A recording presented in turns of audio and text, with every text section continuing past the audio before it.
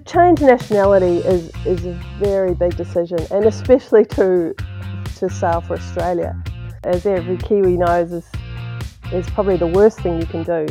By changing nationality, I could get all of those pieces of the puzzle together, and then I knew it was in the best chance to see if I could actually do it.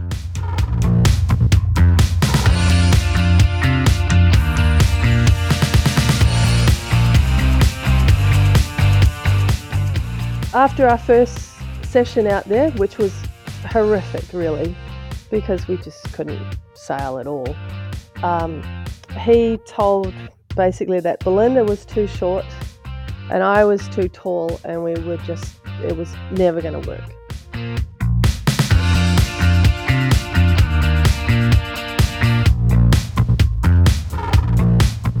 To see them on one of the boats, all dressed up in their best Australian finery, it's still pretty funny. I'll never see that again in my lifetime. My parents dressed in yellow and green.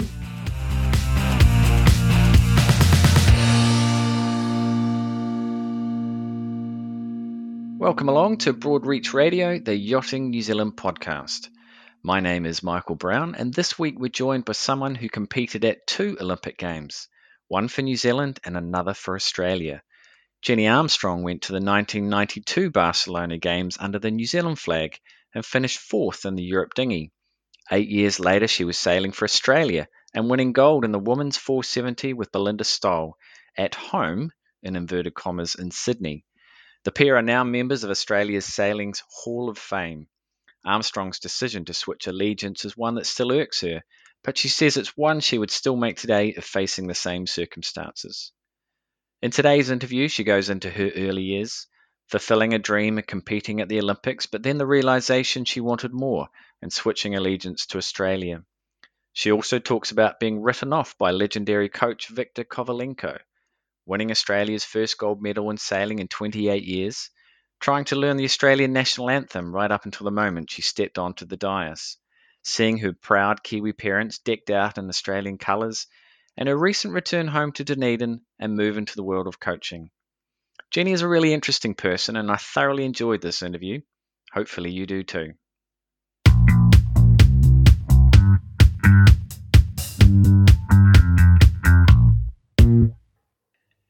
Jenny Armstrong, welcome to the show. Thank you very much. So next month marks 20 years since the 2000 Sydney Olympics, where you famously won gold for Australia with Belinda Stoll in the women's 470. How do you reflect on those games? Well, when someone told me it was 20 years, I was a bit shocked how long it's been. But, I still remember that time with fond memories of, spending time with Belinda and just putting our best performance down on the day. So that, that's probably my most cherished memories from that time. So more about the performance even than actually the gold medal that, you got gifted at the top step of the dais. Yeah, it's funny because you think when you're trying to win a gold medal, it's about the gold medal. But once we had it, it was about the performance on the day. And sure, the gold medal is lovely, and I do get it out every now and then to show people. But it was definitely how proud we were of our performance that week, putting it all together, that we'd trained for years and years to put it together. Now, 8 years earlier, of course, you sailed for New Zealand at the 92 Barcelona Olympics. So what brought about the switch to Australia? I had sailed Europe dinghies for, at that stage, about 7 or 8 years, and I just was looking for a change, and I'd always wanted to sail double-handers. But the trickiest part, which probably a lot of your listeners will realise, is finding the right combination. So just as luck would have it, I bumped into Belinda, and we hit it off, and it sort of snowballed from there. You have said, though, that making that switch is a decision that still irks you to this day, but one you would make all over again. Why do you say that? To change nationality is a very big decision, and especially to sail for Australia, as every Kiwi knows, is probably the worst thing you can do. So I knew that in order for me to have a good chance to win a gold medal, I had to have certain things in place. One of them was a good crew, one of them was good coaching and support, and the other one, which I thought was critical, was lots of time at the Olympic venue. So by changing nationality, I could get all of those pieces of the puzzle together, and then I knew was in the best chance to see if I could actually do it. Now, I'm really keen to explore this a lot further, but I think it's probably a useful task just to kind of go back a little bit to understand how you got to this point, and looking at the earlier days of your sailing career, because you had your sights set on the Olympics at quite a young age. I think you got your first P class at 14, and you set your sights on the Olympics from that moment on, or fairly close to that. What was it about the Olympics that appealed to you so much? Well, the where I first got the bug was obviously I loved sailing. I wasn't very good, but I loved it. And then the success New Zealand had at the '84 Olympic Games was just phenomenal success, and I just thought that I wanted to be a part of that, and how. So I just had that in my head the whole time. I actually met an old school friend who was remembers me doodling Olympic rings on my school diary and telling her at school I was going to win a gold medal, and she was like, "Bloody hell, you did it!" So it was that was quite interesting that she remembered that from our school days, that I was pretty determined that was going to happen. But at that stage, there weren't any classes for women sailors, meaning females had to compete against the men. So where did you see your best chance of achieving that? Yeah, that was a bit of a problem initially, but I was going to sail in the Finn, be like Russell Coates. He just won the gold in the Finn class, so I thought, well, that was my single-handed boat, the closest to what I could sail, and that was how I was going to do it. It's pretty diluted at that stage, but there weren't any options, so that was the closest one I could have. But then at the '88 Olympics, the women's 470 came in, and then it was announced that the Europe dinghy was going to be added for the '92 Barcelona Olympics. What did that decision do for you? Well, that made it a lot more realistic to actually go to the games. Um, and the week that was announced, it was just perfect for me because I took my laser. I was sailing a full rig laser at that stage, not very well. And I went down to Port Chalmers because I knew there was a guy who had a Europe dinghy. And we went sailing in the morning and I beat him in the laser. And then in the afternoon, we actually swapped boats. So I went out in the Europe dinghy and he went out in my laser. And at the end of the day, we both drove home with different boats. So that was sort of how I first got into Europe dinghies and got my first boat to to start my campaign towards the Olympics. So was it a bet, or did you just convince him that you should swap boats? I think I was just convinced him. Um, yeah, he was. He knew it was the women's class for the game, so he was happy to support me in the first step along the way. What was that sailing scene like in Dunedin at that stage? Um, Sailing's not the number one sport in Dunedin. It's it's quite a small community here, but very tight knit. So I had a lot of support from the trailer sailor community and the keel boats, and then the dinghies as well. But there's not huge numbers down here, and there still isn't today. But we're trying to work on that. But yeah, we're pretty much on your own. How difficult then was it to get to the top of sailing out of Dunedin?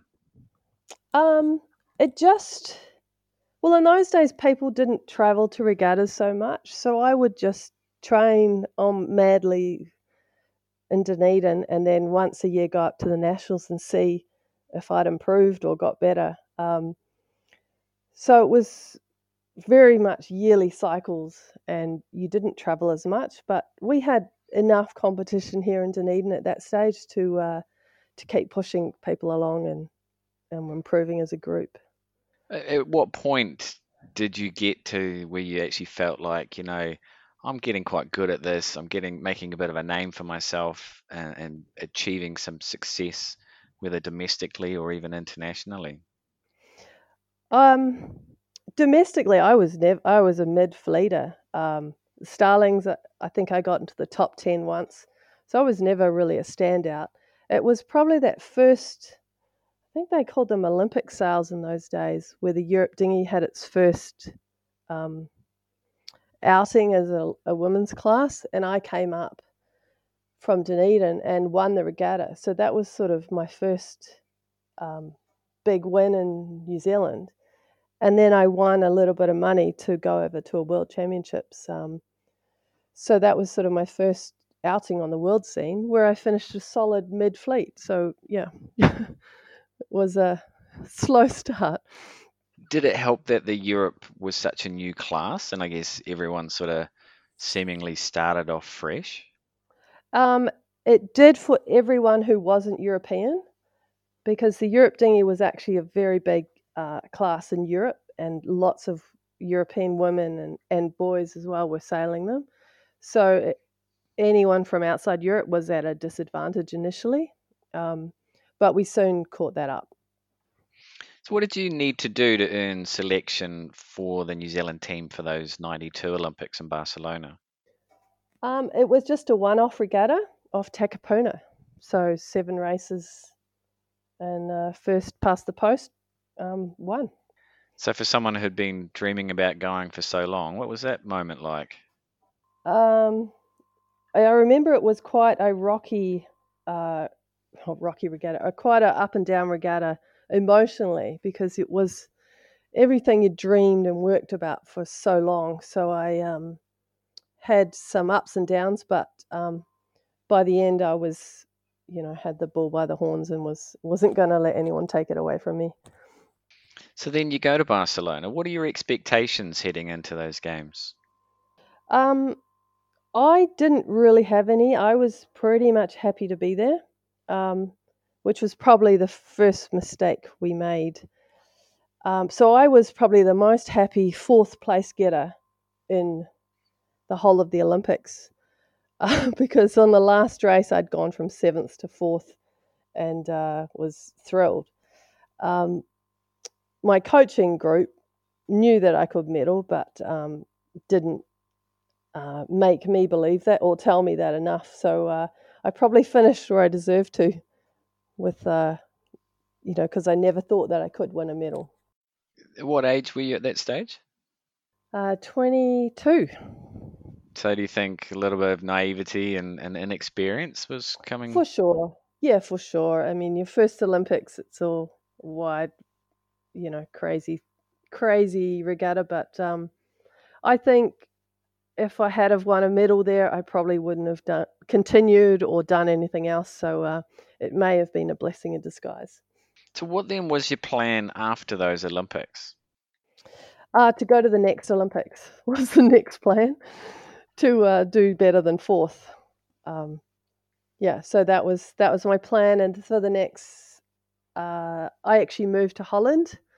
Um, I'd met Eric by then, my husband, and or now husband, and I thought to be based in Europe would be a really good strategy to try to win a medal at the next Olympics. So that's where I lived and raced and sailed and headed back to New Zealand for selection regattas when it was necessary, and then yeah, that was the plan, to go to the Olympics.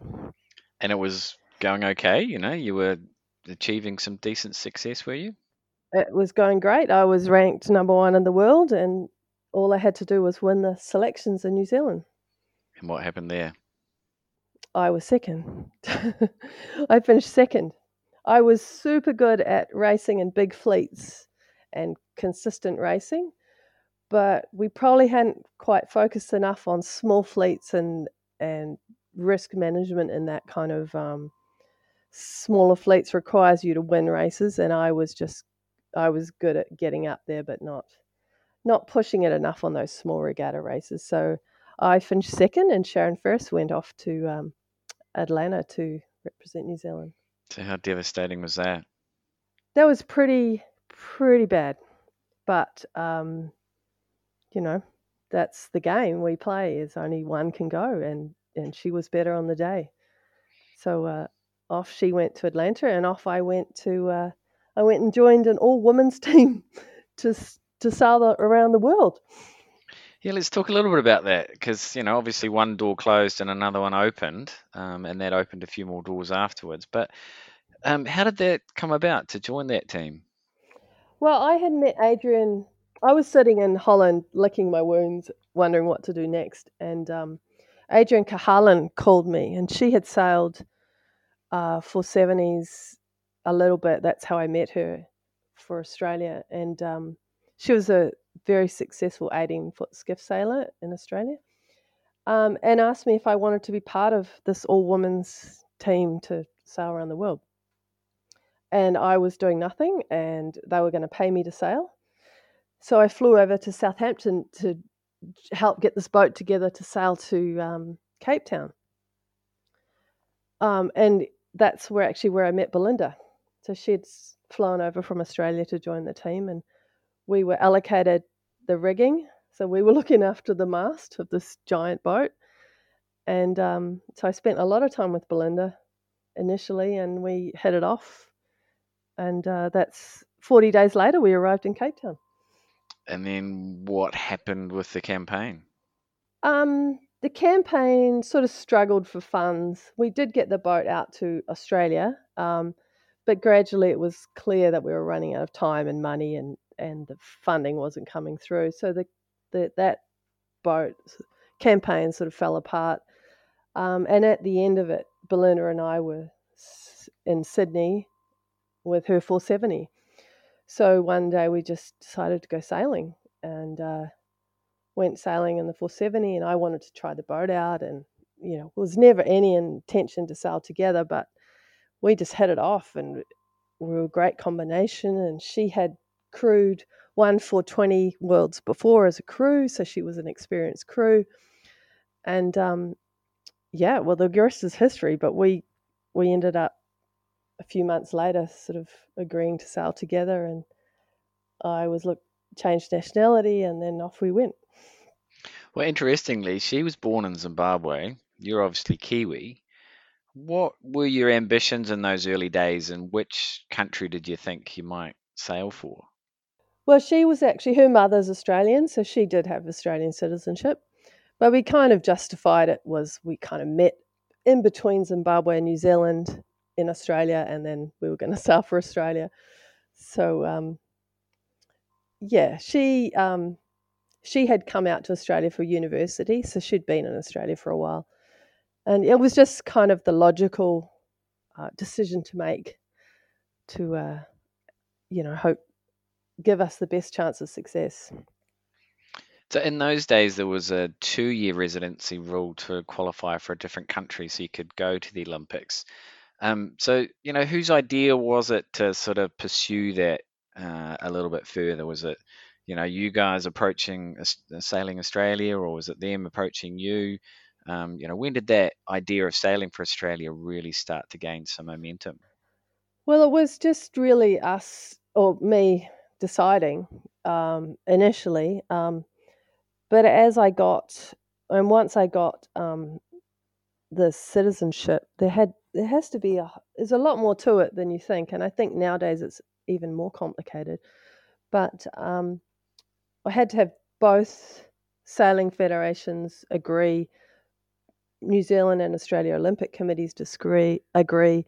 ISAF, I think, as it was then, had to agree, and then the IOC had to sign off as well. So it was quite a long, drawn out process, and it was more complicated because I'd also been to the Olympics before, representing another country.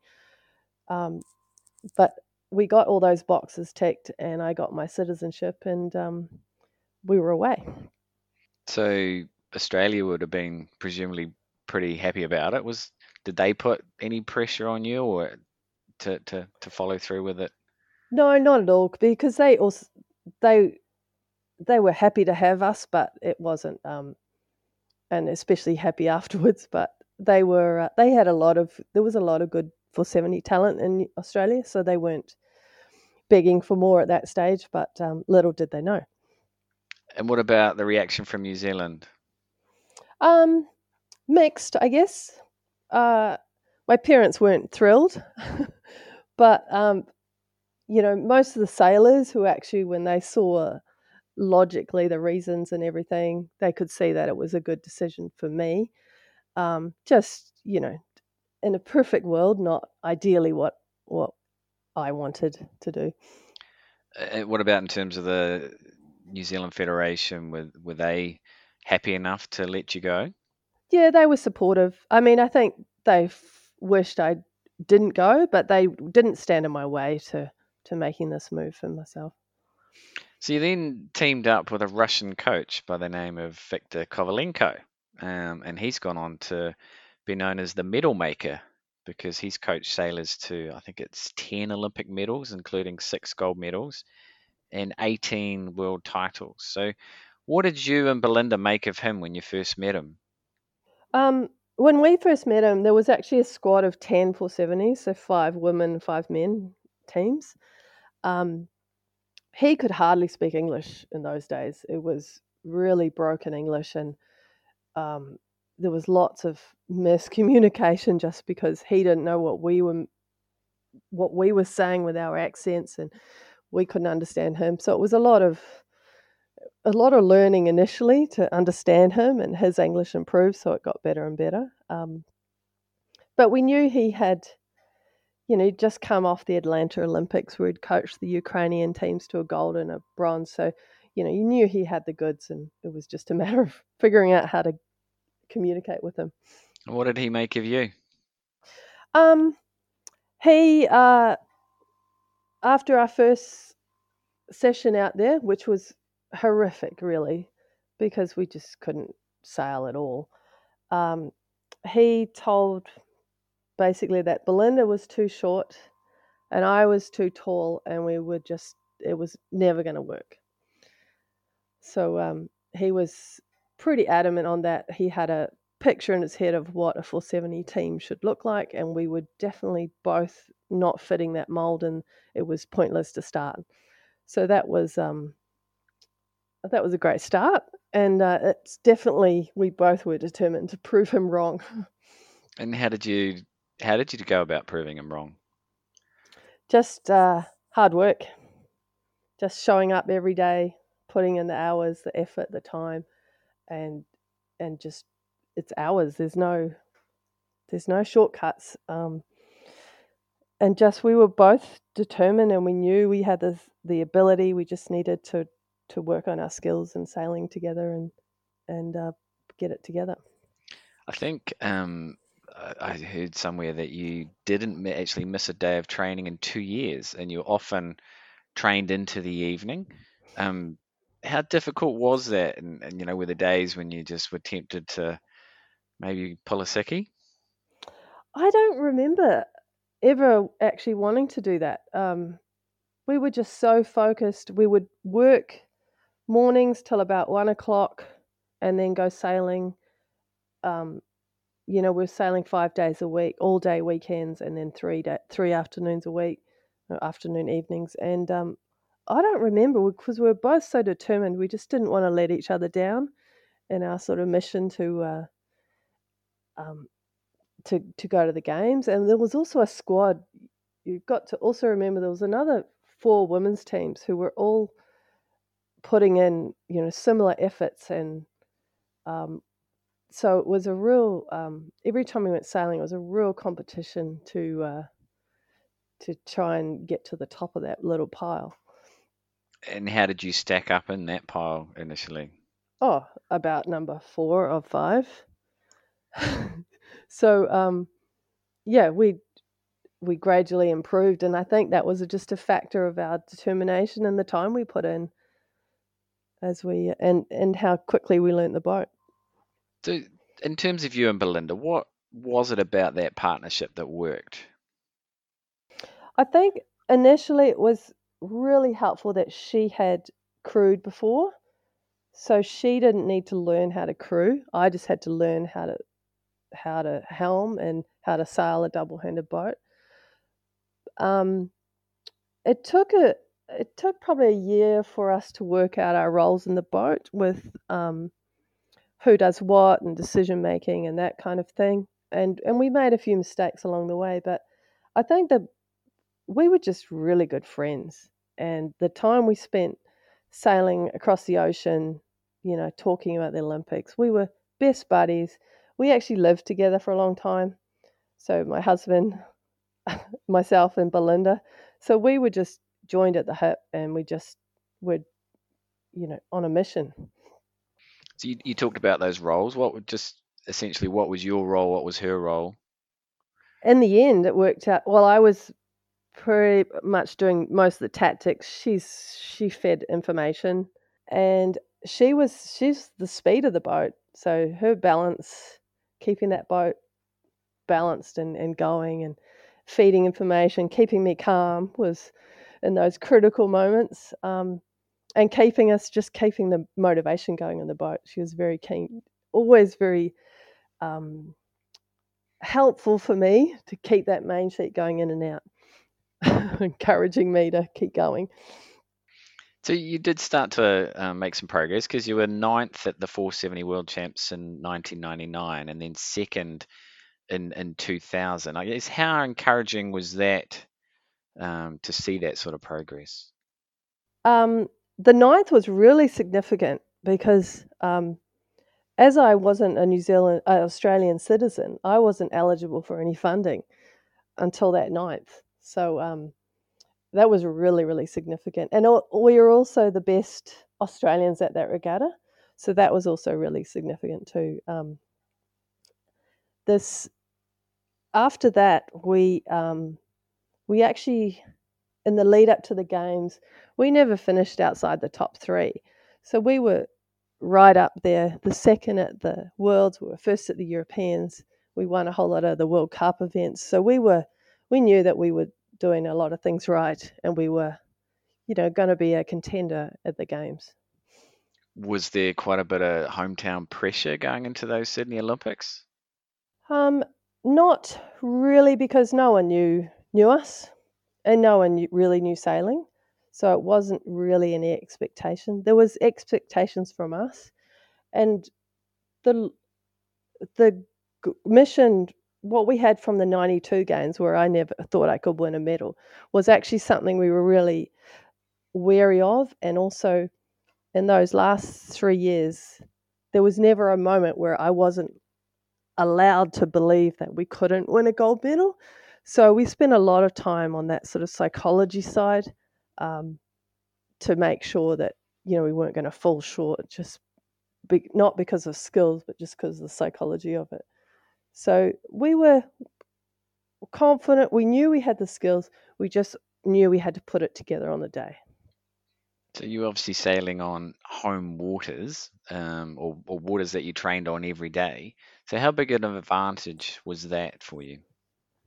Um, for the first four races, not much, because we were actually offshore and quite far offshore. So those four races was pretty the same for everyone. But as the regatta went on, we got further into the harbour and much more familiar with conditions. So yeah, you have there's a comfort knowing that you've seen things before. However, it was different at the Olympics because there was no Manly ferries. All the boats were all off to the side, so you'd never seen Sydney Harbour so flat. The water so flat. It's normally so many boats coming and going. So it was the same but different. Okay. Melinda Henshaw and Jenny Ignott competed for New Zealand in that women's 470 at those Olympics, eventually finishing 11th. What was it like for you, I guess, maybe even in that first race, lining up against a New Zealand boat? Well, we had raced them a lot before, and they're probably some of our better friends on the circuit. So it wasn't really, um, a New Zealand boat. They were just friends, which was with most of the fleet. You spent so much time with them, so that didn't feel weird for me at all. And that at Olympics, the media interest is always ramped up a lot more. Was that, your switch to Australia ever talked about in the media ahead of the games? I think it was talked to, not ahead, but during and after it was sort of focused on a little bit.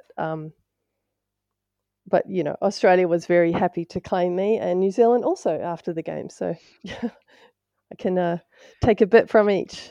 Funny how that works out. Now you Yeah. you sailed a boat called Ugly Duckling, and there's got to be a story behind that. I mean, did it have anything to do with the fact that you were from New Zealand, Belinda from Zimbabwe, and Victor was Russian? No, but that would have been a good story. No, the idea behind the ugly duckling was she was an ugly grey boat, and our sort of fairy tale was that she was going to turn into this beautiful swan during the Olympics. So that was kind of the story behind the ugly duckling. How prophetic. Yeah, yeah, But and you mentioned this. You started off well, winning the first race, but then had a couple of deep ones. I think once you were 18th in a 19 fleet race. So, how did that affect perhaps your mindset and your approach? yeah. We did start off well and winning the first race. And Tom King, who was the Australian 470 rep there, he had this theory that if you won the first race of regatta, you wouldn't win the regatta. So we're already up against it because he was he'd seen so many times he'd done this. Um, After we had that 18th out of 19th, we were still offshore and we had one more race of that day, and we were both like, this is the moment in the regatta where we have to we either do another shitty race or we pull our socks up and get it together. So I think the next race we got a fifth or a sixth, so that had sort of stopped the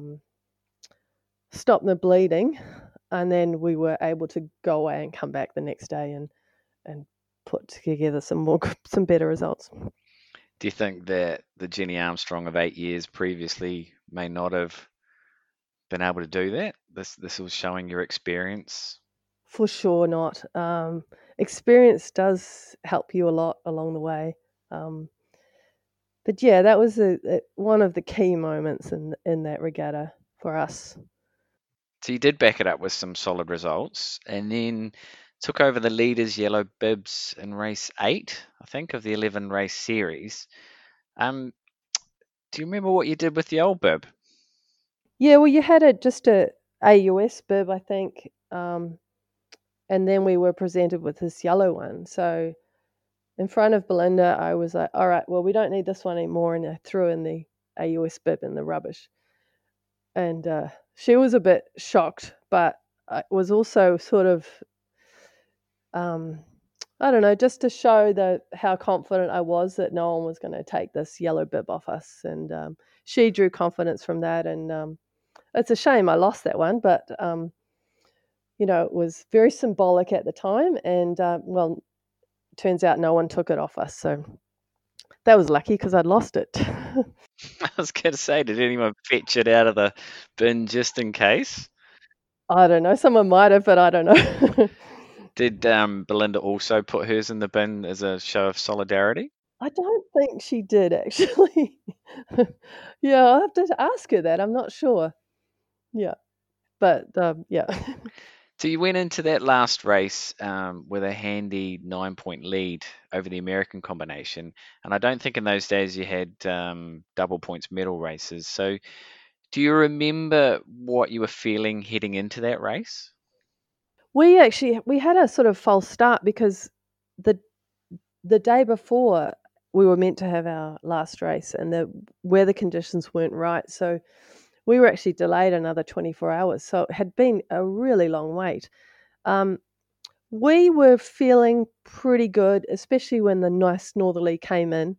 Um, and the Americans had people right on their tail. So we knew they were looking behind them. And from conversations later on with those girls, they thought we were gone anyway, so they weren't even worried about us. But we just knew we had to put a top 10 result together, and people could finish wherever they finished, and we would be fine. So we were just focusing on trying to put a nice race together was our plan for that day. And the windier it got, the better it was for us.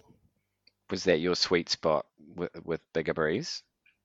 Yeah, anything in that last year, anything over 15 knots, we were just faster, and so we were really dominant. So you can see where our confidence would have come from in that race.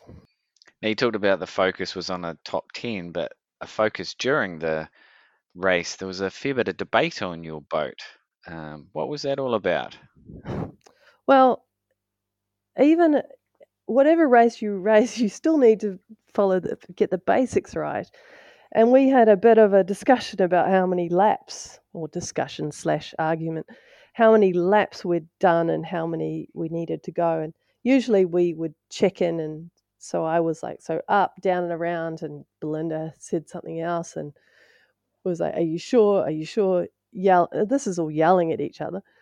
And then, a bit of quiet and thinking about it. And then, okay, you're right. So it was a bit of a, there was probably there was a few minutes of big discussion about how many laps, but we got it right in the end. I guess the fact that you were in lead meant that you couldn't play follow the leader anyway. Exactly. Well, we never thought about that, to drop back to second to see where they go. But yeah, that is the problem when you're in the lead. You've got to know where you're going. And I guess with it being the last race and a gold medal, the probable outcome, you didn't really want to look like a couple of gooses who didn't know how many laps you were supposed to do, right? Well, you never want to look like a goose, but especially then, yeah. So what then was it like to cross the line and know you'd won gold?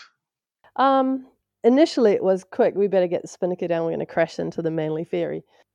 But it was just an believable feeling of satisfaction and just a job well done. And there was people cheering and boats tooting and just incredible feeling of satisfaction was the and happy and just all the emotions all at once. It may not have been initially, but it sort of did you sort of think back to when you were a 14-year-old and had that first Olympic dream of winning the gold medal? Um, yeah, I mean it is nice that what we had, or I had dreamt about as a 14-year-old was actually not this crazy pie in the sky dream. It was actually something I could put into action and achieve. So that was, that's where it was all very rewarding. That all those years and sailing out in Dunedin in the winter and all the time and effort was all worthwhile. That was also Australia's first gold medal in 28 years and first by any female sailors. So I'm guessing that you got a fair bit of media and public attention following that. Yeah, and it was live on TV, so everyone knew about it.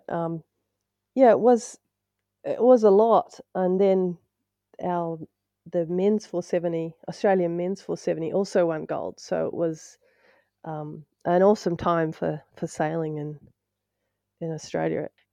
Now you mentioned your parents earlier on in the chat, and that they weren't all that happy about your switch to Australia.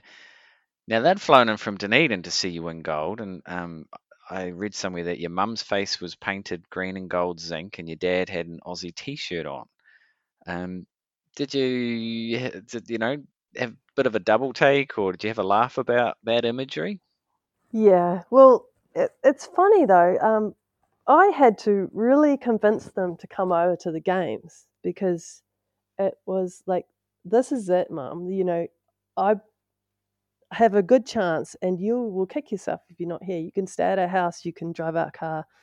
We bought them tickets for the opening ceremony, just wanted them to see what it was like because they had not seen me race for many, many years. So I was like, this is a once in a lifetime chance. So to see them on on one of the boats, all dressed up in their best Australian finery, it's still pretty funny because I'll never see that again in my lifetime. My parents dressed in yellow and what's it, yellow and green, Green and gold. green and gold. There you go. See, You're not a true blue Aussie, are you? I'm a Kiwi. Is there any photographic evidence of your parents? Yes, yep. You pull it out every now and then to give a. Yeah. You also told me last year that you were still learning the Australian national anthem right up to the moment you climbed on the medal dais. Did you sing it? Did you mumble it? Did you mouth it? I think I started out strong and then faded away. Yeah, didn't really know the national anthem um, before we got the medal, but that didn't seem that important for me at that stage. So, all joking aside, though, what was that moment like for you? It was um, where the medal ceremony was on the steps of the Sydney Opera House, and it was actually a really really special event because it was the only medal ceremony at the Olympics where people could come and watch for free. So there was thousands of people there. People I knew and people, just people from Sydney.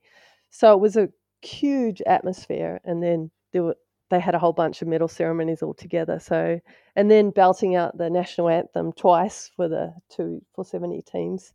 It was a real moment, something I won't forget. And actually, a couple of years ago, I did meet up with Belinda in Sydney, and we went back to that spot. So that was quite nice to go back and sort of remember that moment where we were together. Was that moment when you felt most Australian in your life?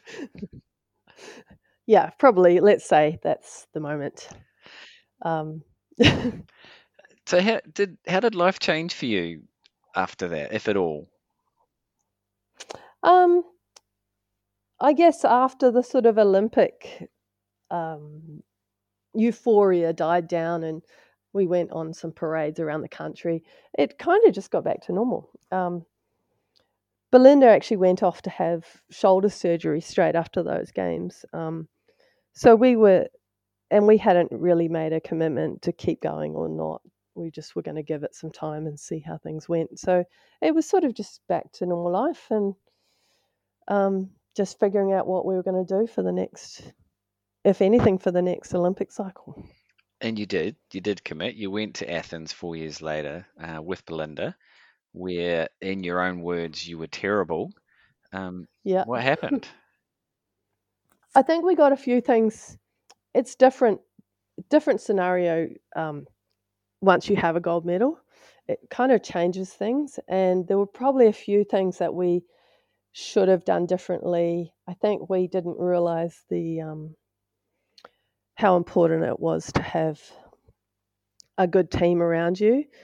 And Tom King and Mark Turnbull were probably a much, much more important part of our team than we realized. And we just didn't get that support with the other men's team. Um, so that was probably our big error in that campaign towards those games. It was also not perfect conditions for us, but you know that's neither here nor there. But yeah, it just wasn't meant to be, and we didn't tick all the right boxes. But actually, after going to those games, it made us realize how well we had done the campaign into Sydney, and how perfect it has to be to win a medal. They don't just hand them out, so it really is a reward for good preparation, good performance on the day.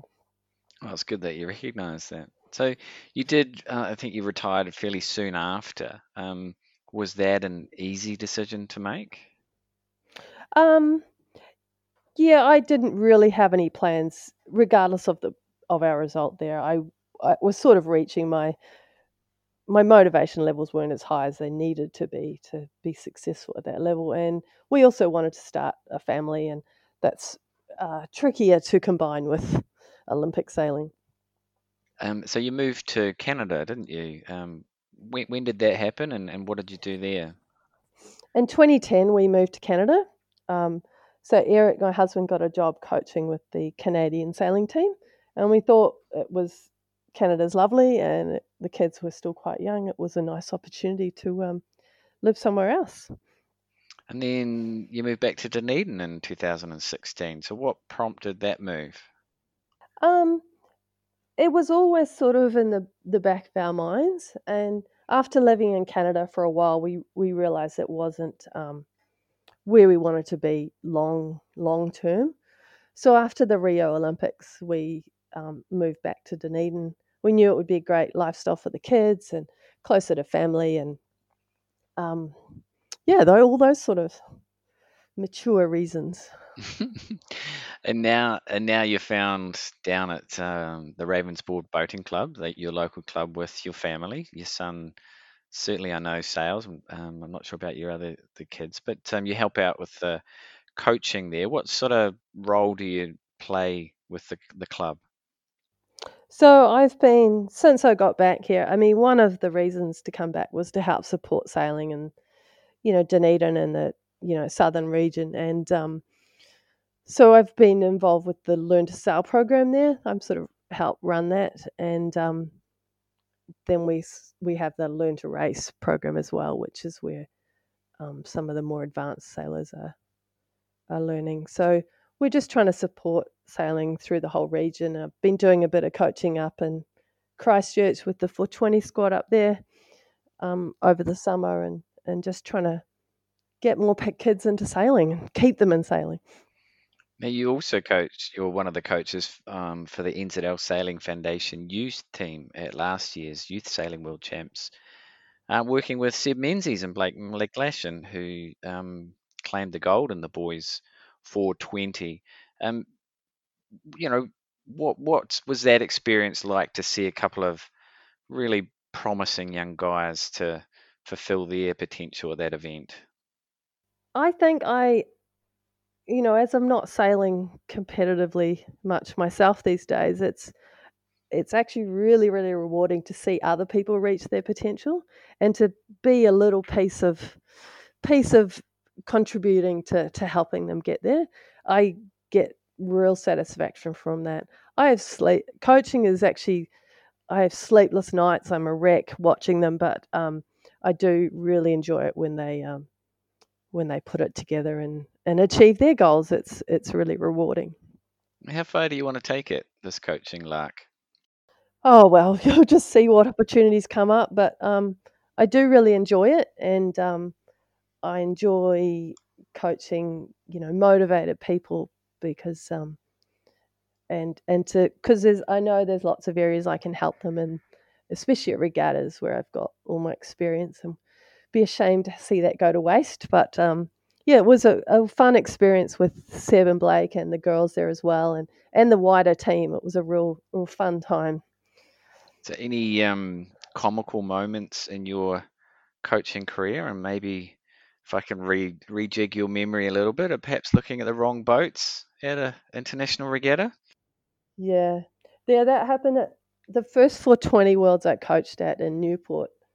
I was watching they've all got these flags on their boats, and it wasn't until halfway through the race I realised I was watching the Australian boats instead of the Kiwi boats. So yeah, I had a little giggle to myself in the coach boat, and it's like, oh, we need to adjust the flags to coach the right people. So yeah, I've got the hang of that now. Who was doing better in that race? Well, it was the Aussies, so that was a bit annoying, but yeah. You've also continued a little bit of your own sailing in the laser radial. So what are your sort of ambitions there? Yeah, when I got back to Dunedin, I knew I wanted to do some more sailing myself, so the laser radial was the obvious choice. And there's a real nice masters fleet down here, so we'll get sort of 6, 8, 10 boats out on a weekend. So it's nice racing. But I'm keen to I was to come to go to the nationals and have a crack at the winning the masters, and then once it goes to a worlds where it's a place nice tropical warm place, I'd love to have a crack at the masters worlds and see what I can do there. For what country? New Zealand, I'm back. Good, good answer. If you'll have me. Oh yes, I'm sure we will. Um, so I guess the sailing landscape in this country is quite different to the one when you were growing up in Dunedin. with all your experience, what would you say to a youngster today? And I guess especially a young female with ambitions of making it in the sport. Um, Sport certainly, like you say, is a lot different to what it was when I was a youngster. But and now I'm from doing a bit of coaching. I think the most important thing for anyone is just bring the motivation. I always say to my sailors, "I'll match your motivation, but I won't bring it." So I think if I see a motivated sailor, I will I'll match that motivation and help them along the way. If you have to drag someone along, it's no fun for anyone. Ask for help. Everyone, you always most people are happy to give advice or give help for motivated people. So yeah, that would be my key point there. And I guess with your background, it's about taking opportunities as well. Exactly. Don't just say yes to everything. um, yeah, try everything, and then once you sort of figure out where you actually want to aim for, make a plan and go for it. Well, it's been a fascinating account of your sailing career, part of your life, really. But before I let you go, I need to ask you your worst wipeout ever. It's a section of the show we ask all guests on the podcast. So, Jenny Armstrong, what is your worst wipeout ever? Well, it's hard to pick a worst wipeout because there's probably been so many, but I would. This is probably the one that sticks in my mind, and it was really early on in the 470 when it was sailing on Sydney Harbour, and the southerly had come in, so there was quite a big swell rolling down, and I was learning how to sail the 470, but there's an extra person in the boat that you need to tell when you're going to tack. So I just tack, and we capsized because Belinda's still on the wire. And we'd had quite a rough day, so we were just tacked just upside down, both sitting on the bottom of the boat, hugging the centerboard. And there's keel boats rushing past us, asking us if we're all right. And I just stood up on the boat and said, "We're all right. We're going to the Olympics, don't you know?" And that was quite one of the moments I remember. Not really a spectacular wipeout, but significant in the course of our 470 campaign. You're quite prophetic, aren't you, in some of the things you say? Yeah, it's good. And obviously, Belinda still wanted to sail with you after that mistake. Yeah, I started talking a little bit more then to let her know when we were going to attack. It's funny how communication can work sometimes, isn't it? Yes, yeah. Yeah, well, as I say, it's been great to have you along onto Broadreach Radio. So, really thank you for your time, and good luck with what you're doing down in Ravensbourne, but also good luck with your own sailing, your own coaching. We'll certainly look forward to seeing your name again on the leaderboard with the NZL right beside it. I'll do my best. Well, that's it for another episode of Broadreach Radio. Thanks for tuning in. Let us know what you think by emailing michaelb@yachtingnz.org.nz, or you can also write in telling us your worst wipeout ever. In the meantime, catch you next Friday.